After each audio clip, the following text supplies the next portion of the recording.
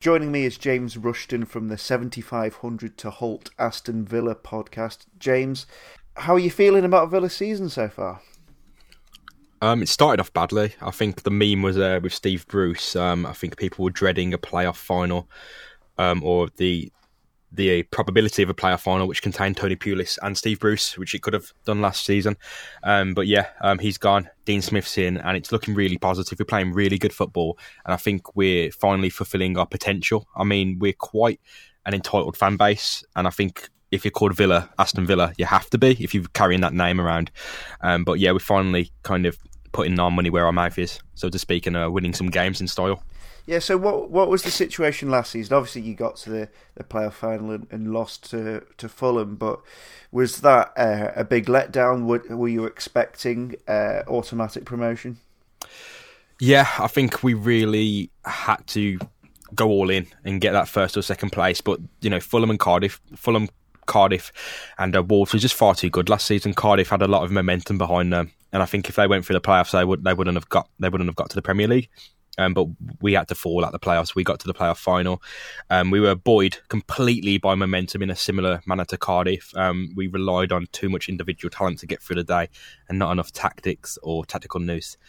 So when Steve Bruce was up against Jukanovic in the playoff final, we were overrun. We had too much Asian bodies and we weren't prepared to adapt or reconsider our lineup.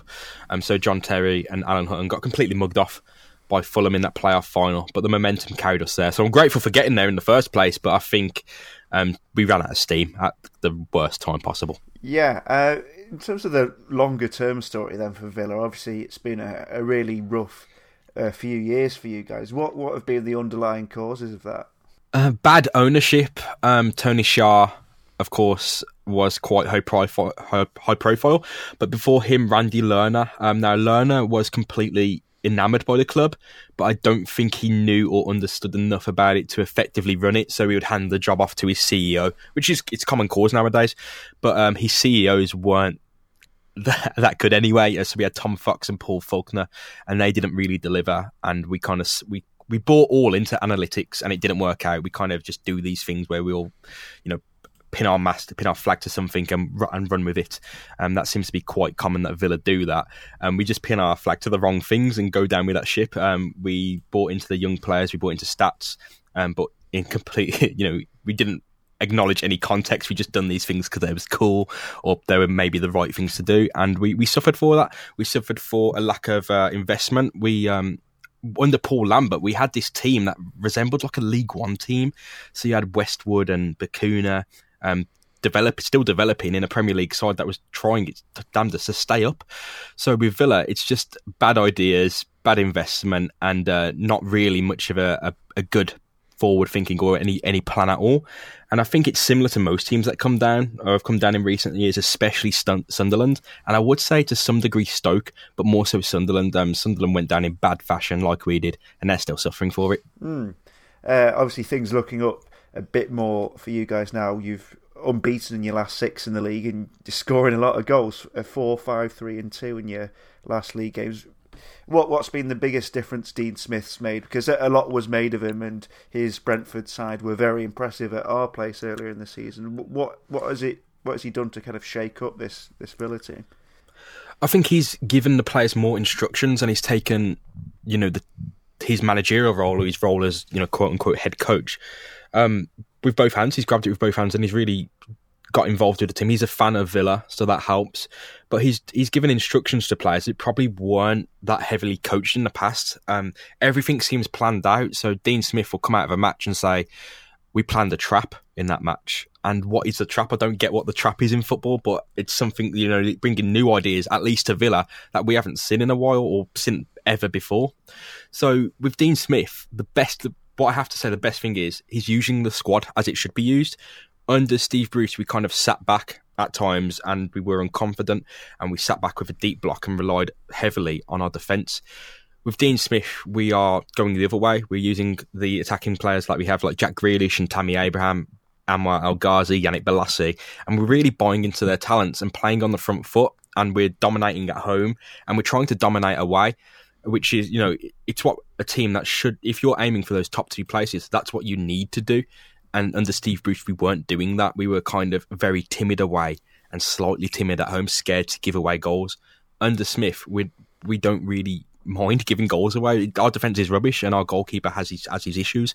So we will score goals, and Dean Smith is buying into the fact that you need to outscore the opposition, especially if your defence is kind of poor. And if you're playing that high up the pitch, you have to score more goals. And that's the best, for the biggest thing I have to say is that Villa is finally scoring a lot of goals, as you said. And has he then kind of recalibrated your ambitions for this season? Did you think you had a playoff shout under Steve Bruce?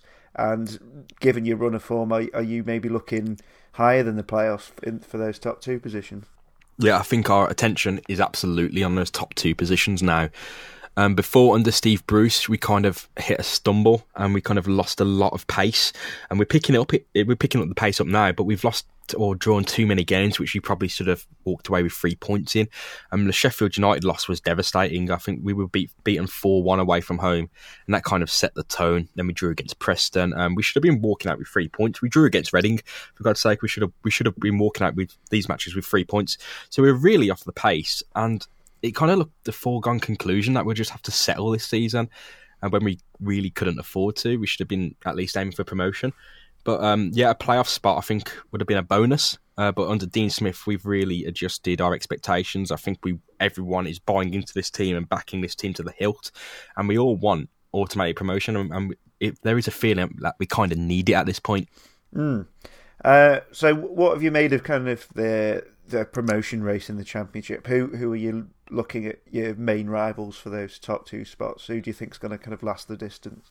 I think Sheffield United have a really good shot. I think I've seen from some graphs and statistics that they're doing more than all right, but they kind of aren't occupying the spaces they should. They should be looking at first or second from the way they're playing. And if they lose a bit of confidence, I think that'll knock them, because if they aren't delivering on what they should be, then they're not going to finish first or second. Leeds and Norwich, I think, are the easy picks for that. I wanted to go out there and say Sheffield United, but Leeds and Norwich, I think, as long as we can keep pace with Leeds, I think we'll be fine.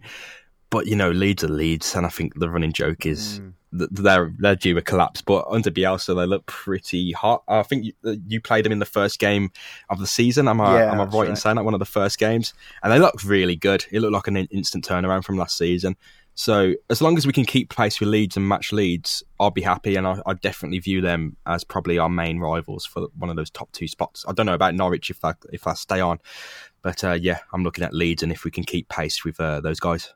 Yeah, it's an interesting one. My only doubt with Leeds is that kind of staying power. Have they got the bodies in to cope with Bielsa's football for the rest of the season? Obviously, you guys have turned it around, and you guys will be in the conversation. But I think Tony Pulis's Middlesbrough will probably do it, just because we know what Tony Pulis is like. He'll make an absolute fortress out of the Riverside for their run-in. Moving on then, talk about some of the Aston Villa players. Obviously, one player Stoke fans are very familiar with is Glenn Whelan. Whelan, a bit of a hero in these parts, part of our promotion-winning team, part of the team that stayed up in the Premier League and stayed with us for pretty much nearly every Premier League season before he made his move. What's the kind of perception of him at Villa Park? How regularly is he playing, and what do the Villa fans make of him? Well, to be last season, you probably won't want to hear this, but last season he was treated almost like a joke. Glenn Whelan, he'll get run over in midfield. He'll be slow in midfield, and he didn't really perform amazingly well. And when Berkir Bjarnason kind of came to the fore and developed in midfield, there was no real point in playing him, because Berkir looked a better defensive midfielder. But this season, when he's come in cameo roles, he's genuinely looked a lot better than he did last season. I think it's a shame that some Villa fans still have the opinion that he's a joke, that he's too old, all this and that. Because I've really liked what I've seen from him this season. He's solid, he's reliable. He genuinely seems like he likes Villa, which isn't always common with many of our players. But he genuinely seems like he's found a second home. After moving from Stoke, where he was there for years, and he seems like he likes playing here, and that he wants to do the best for the team, regardless of the role he occupies. He's not going to sulk if he's not playing. He come on against Borough and scored, a tremendous goal that he just slammed off Darren Randolph's palms and it span into the net. And, he seemed to love that. And I'm really happy for him. His family are great. He donates to, charities in the local area. He seems to genuinely love being part of the Villa. I think his contracts end up at the end of the season or next season. And if he goes, it'll be with a heavy heart, to be honest, for me, because he's developed from a player who probably wasn't performing at the highest level for us. But he's one that seems to always try, and it seems to be coming good for him, but just a little bit too late when we're looking to kind of move on and go younger. It was definitely a peak Steve Bruce signing, and I think it was just a shame that, Villa, some opinions of him are from the early days when he wasn't really settled in at Villa after he moved from so many years at Stoke. Of course, he'd be unsettled. Yeah, that sounds about right. I mean, I was kind of maybe doubtful over whether he could succeed at Villa because it was becoming clear that he didn't have the legs he once did in midfield, and obviously going down to the Championship, you may not have the same intensity, but you're playing more games. It can be really physically demanding. So I'm pleased that he's found a role, even if it's not necessarily playing every single game at Villa, because. Like you said, him and his family do seem like genuinely lovely people, and you're never going to get anything less than 100% from him. Moving on to the rest of your team, then there's no Jack Grealish for you guys on Saturday, which sounds like good news to us because I think most people will see him as the main man for you. But who else should we be wary of? Yeah, it's a shame Grealish is out because part of his threat is winning set pieces because he's kicked to bits. Sometimes he will make a meal of it. We have to say he will make a meal of it. But most of the, you aren't the most fouled player in the Championship for no reason. The trend is there that he gets kicked to bits and wins the fouls.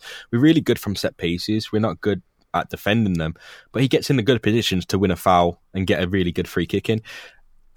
So with him missing, who's going to fall over a lot? Who's going to get kicked, and I don't really see anyone fulfilling that role apart from the young Callum O'Hare. He's very similar to Grealish. He's more of a messy style though, kind of free role type of player. He's nowhere near, of course, Lionel's talents, but he may start against Stoke, and this would be, I think, his first start for Aston Villa in a league match, and he's quite gifted, if I do say so myself. It's just whether he'll be trusted with a start against Stoke, because Stoke are, they're quite a capable unit now from what I've seen anyway. So if he's trusted with a start, we'll see what happens and you'll probably see how exciting he can be.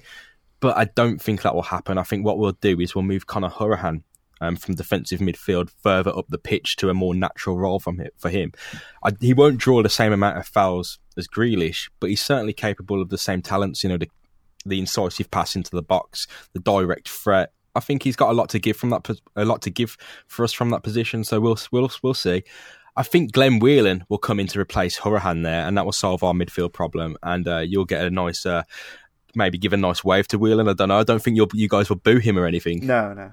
You'll be very happy to see him.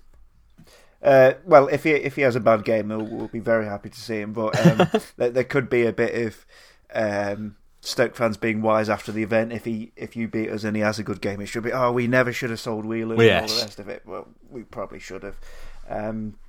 The issue was we kind of never really brought in a proper defensive midfielder to replace him. Just looking at the rest of your squad, Tammy Abraham, 11 goals in 15 games. Is he the real deal? Yeah, he's scoring goals at an incredible rate. 4 against Nottingham Forest he could have had 6 in that game. He's really getting into the right place. He's a hard worker as well. He demands so much from the players around him. He'll scream at senior players like Jonathan Kodjia, Albert Adoma on the wings. He won't have any. He wants people putting in 100% because he's going to put in 110. That's really good to see from a lone player. And obviously he's playing for his position back at Chelsea. Why wouldn't he? But he's also playing for an England spot. I kind of forgot that Tammy Abraham, I think he had an England cap or at least an England call-up. So he wants to get back there. And the only way he's going to do that is by playing exceptionally well at this level and getting his way back into that Chelsea squad. There's rumours that he might be recalled in January, and I can really see that happening.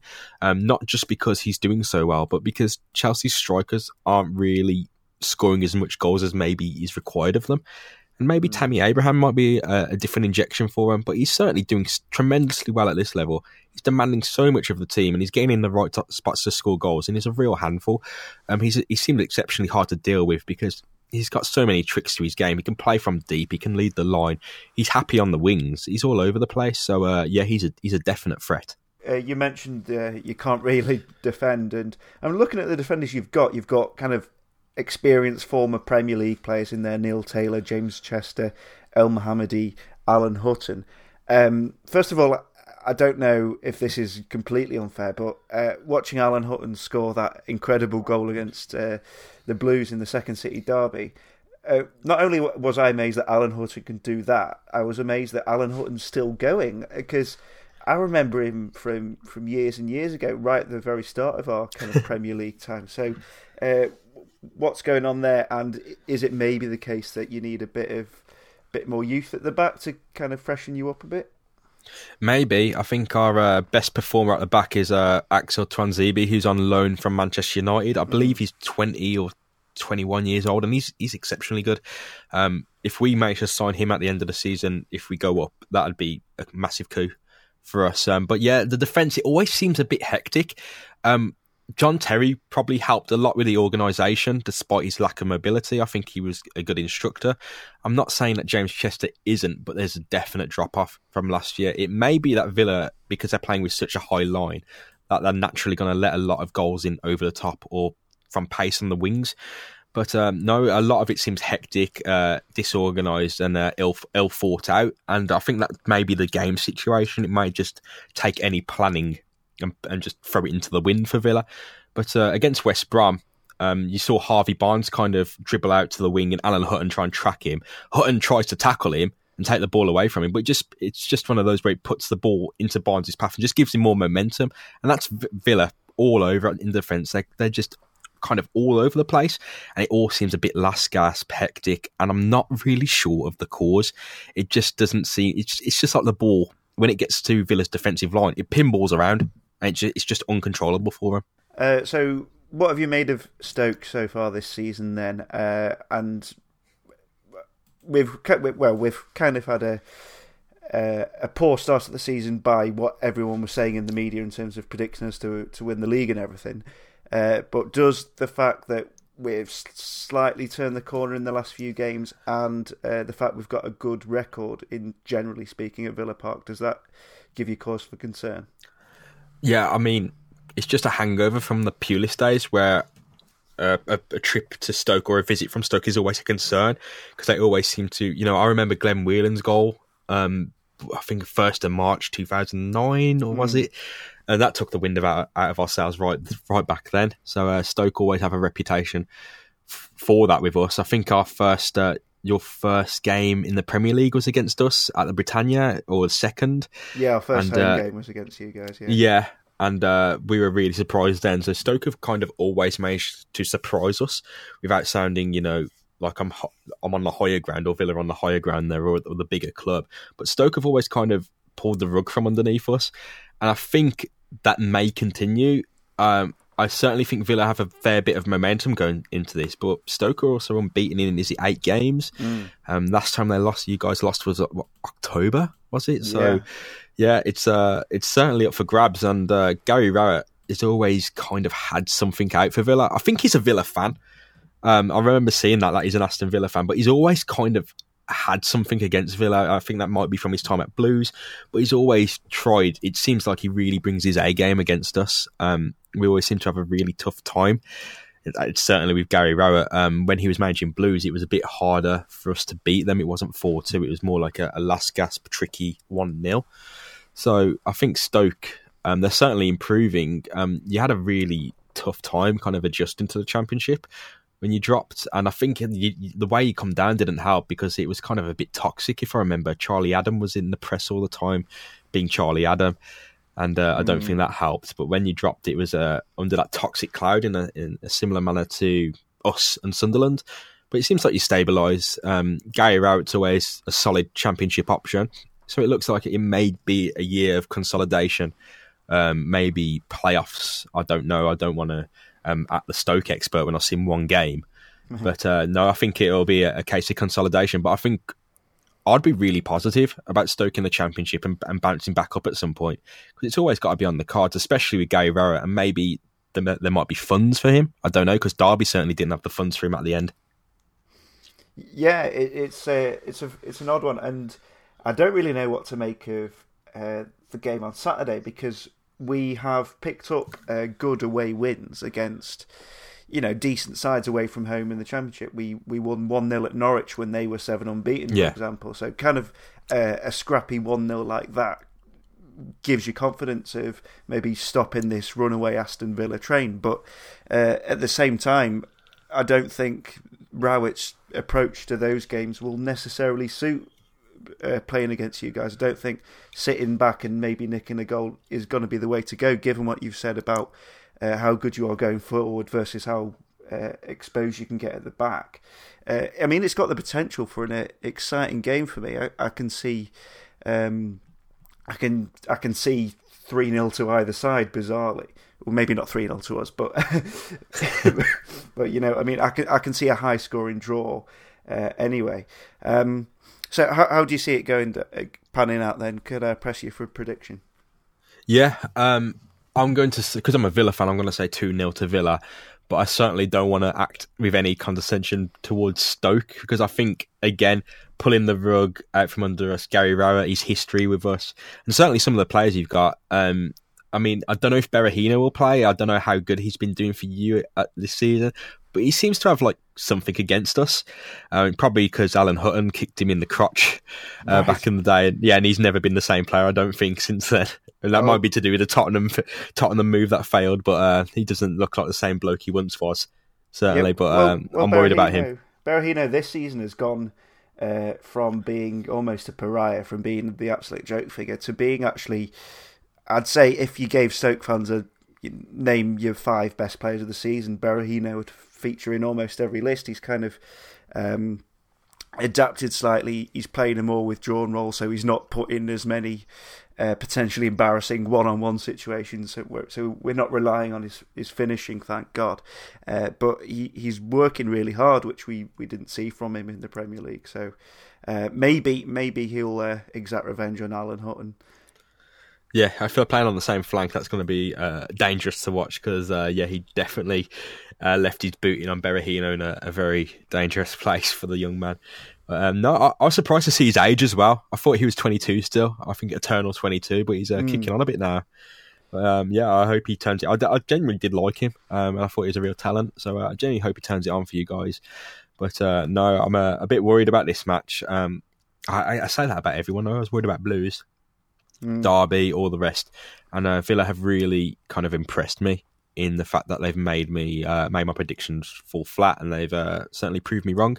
But again, I think a good team, they lose at some point. I think Villa could go unbeaten at home for the rest of the season.